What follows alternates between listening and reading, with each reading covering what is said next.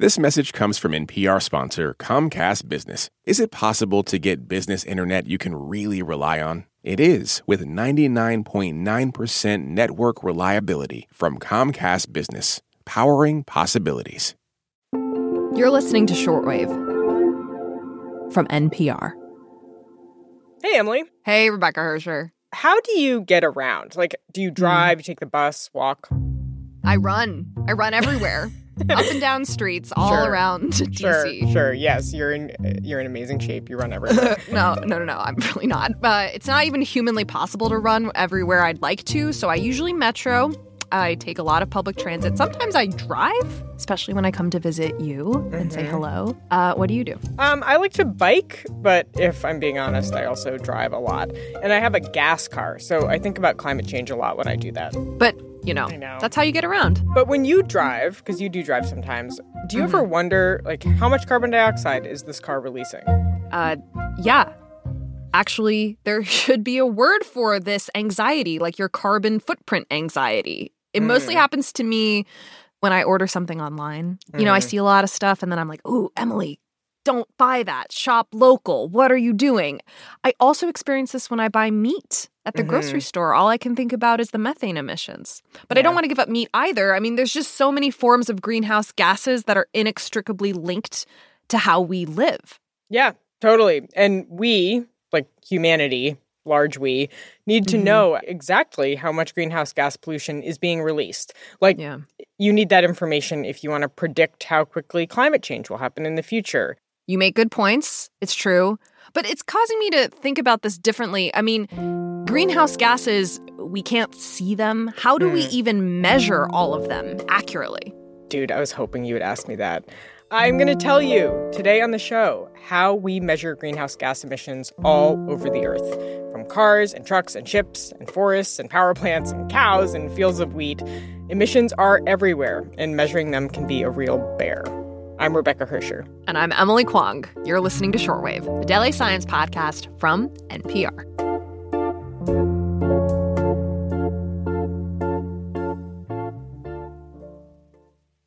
Support for this podcast and the following message come from Integrative Therapeutics, with vitamins and supplements previously available only through practitioners, including Cortisol Manager. Unlock your best self with clinician-curated supplements from Integrative Therapeutics, now on Amazon. Support for NPR and the following message come from Indeed. When it comes to hiring, the best way to search for a candidate isn't to search at all. Don't search, match with Indeed. Get a $75 sponsored job credit at Indeed.com/shortwave. Terms and conditions apply. Okay, let's not dance around this. Some greenhouse gases are contributing to global warming more than others, right? Carbon dioxide's the big one, but others play their part too. You've got methane, nitrous oxide, a whole bunch of industrial gases. It's kind of a soup. So, Rebecca, my first question about measuring these is, if you want to figure out how much of this stuff is being released into the atmosphere, where do you even start? Well, the first step is figuring out where they're coming from. You know, what is releasing them? Yeah. So separating out, like, cars versus trucks versus trains. Yeah, or even a little bit more broadly, like if you're trying to get the big picture, so transportation, that would include everything you just listed, versus power plants versus agriculture. Okay, all right. And some of those things are easier to measure than others, right? Like, let's take the easier things first. These are things that are concentrated sources, stuff like tailpipes, exhaust pipes in general, smokestacks on factories. I actually talked to arguably one of the world experts on this. His name is Kent Johnson. I'm a research faculty here at the University of California, Riverside. Most of my time has been spent studying emissions from vehicles, yard tractors, trucks, cars, pretty much anything that has an emission source, even hamburgers, you name it. If it burns and it has an emissions, we measure it. Okay, so Kent, good on you. He's the guy you call when you want to know how much CO2 your hamburger grill is releasing. Yep, or your brand new sports car, or the trucks that lug things around at your warehouse. And basically, you know, not to oversimplify a career's worth of work, but he and his team figure out how to attach a sensor to the exhaust pipe of whatever it is, and then they just measure what comes out. Voila, easy. Yes, easy, but it only tells you about emissions from one hamburger grill or power plant, or at best, that one type of car. So how do you add it all up to know how much is being emitted by all of the cars on the road or all of the power plants? Yeah, this is where computer models come in. So people like Kent Johnson, they measure lots of tailpipes, right, over and over and over. And other researchers are estimating how many cars and trucks are on the road and how far they're driving. And then they're plugging all of that information into a computer model to estimate total emissions from, in this case, vehicles. Can computer models really capture all of it, though? They can make estimates, but it can't possibly measure everything. Every transportation emission, which is data we need given that transportation, is one of the single largest sources of greenhouse gases. Yeah, it's one of the big two, actually. The other is power plants. So yeah, how do we know if our computer models are correct? I had the same question. Yeah. And the answer is actually really neat because it's really simple, at least in some cases. So the best way to explain how it works is with ships. Okay, cargo ships, container ships, ships that bring me the things I spontaneously buy on the internet. They also transport a lot of other things, though, not just the things you bought. For example, they transport oil and gas. So they're burning oil to move oil from A to B. But global shipping, it's a big source of greenhouse gas emissions. These ships are huge. And let's just say you want to measure exactly how much carbon dioxide is being released by these huge ships. What do? You fix them with a sensor on their ship stack. Yeah, see, now you're thinking like our expert Kent Johnson. You could do that, but it'd be really hard. You need to get the permission from all the companies that own these ships. You need to physically attach sensors in a way that can withstand long ocean voyages. I talked to Brian Comer about this. He studies shipping emissions at the International Council on Clean Transportation. It's a pretty difficult environment on board a ship. It's hot. They're out at sea. They're moving back and forth.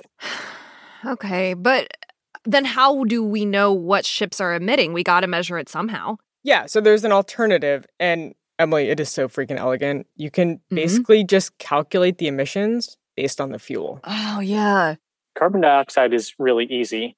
As long as we know how much fuel the ship is consuming, and we know with pretty good accuracy what the carbon content is of different marine fuels.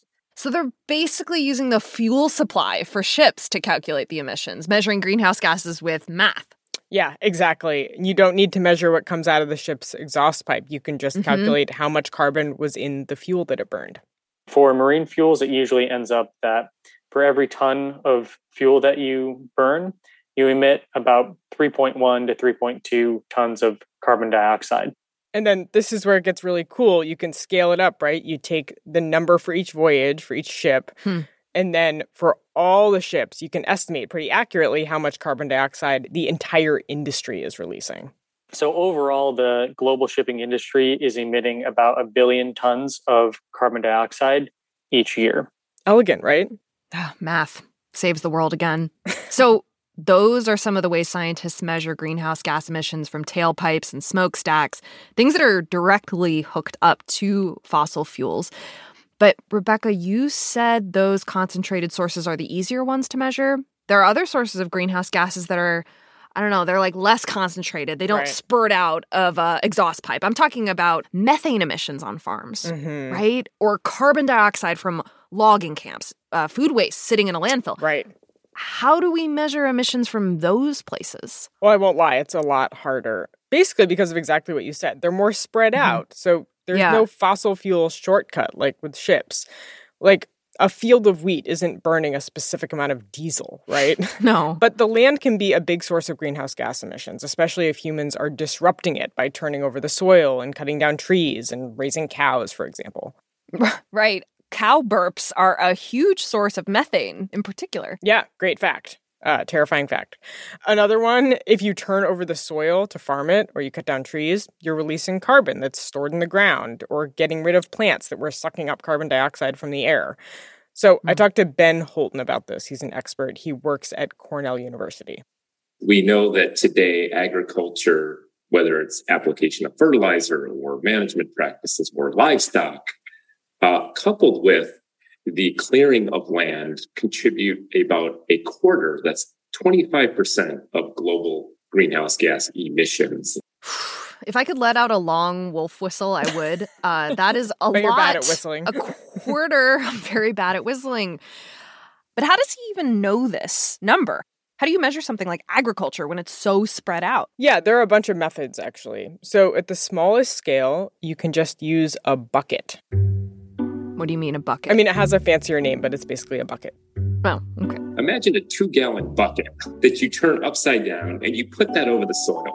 And what you're trying to do is capture the gases that are being emitted from the soil, from the little microscopic creatures that live in the soil, from what's happening with the plants.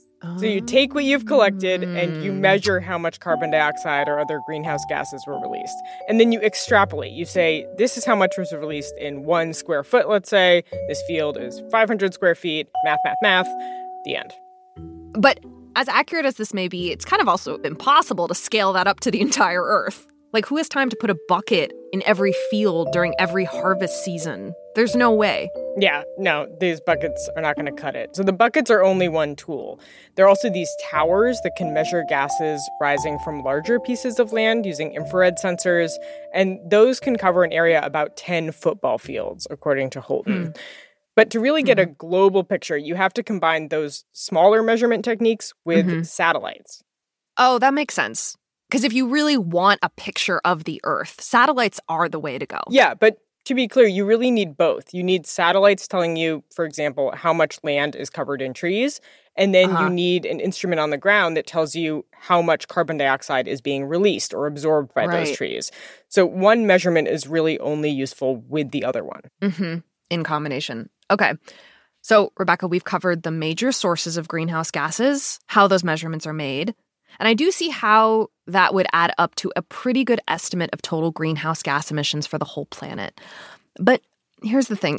At the beginning, we were talking about my emissions, like how much carbon dioxide is released when I drive or take the metro or turn on a burner for tea. Are we closer to knowing this answer on an individual level? Sort of. Like, for your car, you could do the same little hack that Brian Comer is using for ships, but for your personal vehicle, right? You could add up how much gas you buy and burn every year, look up the conversion for how much carbon that releases, get a general sense. But you're right. These collective sources, they're harder. Like, you live in an apartment building, right? I do. So you and your neighbors share the cost of heating that building. And sometimes you take the subway or a bus. And that's before we even get into thornier things like the carbon footprint of that meat that you're eating or what you wear. So you're saying it's pretty difficult to measure my carbon footprint. Yeah, and it's just not going to be very accurate. But we can say general things. Like the United States as a country is responsible for the most total greenhouse gas emissions over time. And if you compare the people who live in the U.S. to the people who live in other countries that have emitted large portions of the total greenhouse gases, the U.S. actually has the highest average per person emissions, right? So it's safe to say that your carbon footprint probably isn't great.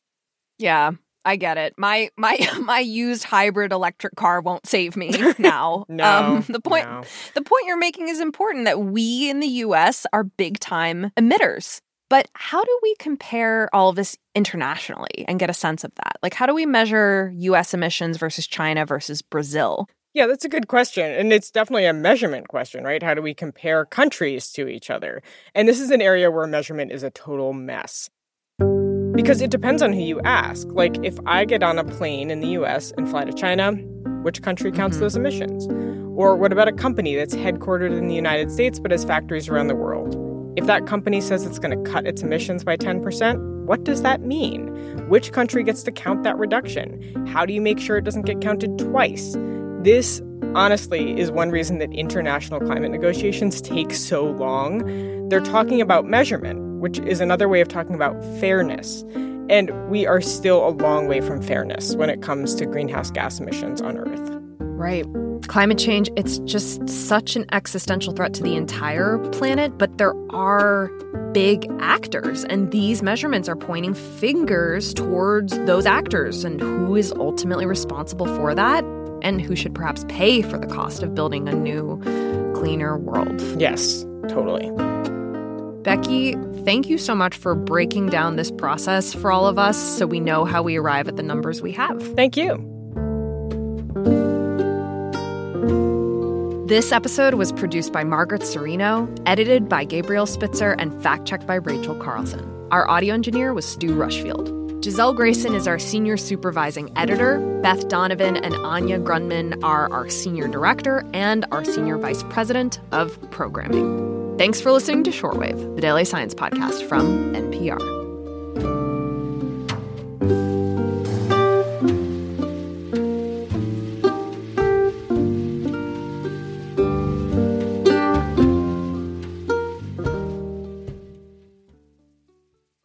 Support for this NPR podcast and the following message come from ezCater, committed to helping companies solve food. From employee meal plans to on-site staffing to concierge ordering support. With corporate accounts, nationwide restaurant coverage, and payment by invoice. ezCater.com. At this year's Oscars, Oppenheimer took home the award for Best Picture, Emma Stone and Robert Downey Jr. also picked up wins, and Ryan Gosling brought the Kenergy. For a recap of all the highlights, listen to the Pop Culture Happy Hour podcast from NPR.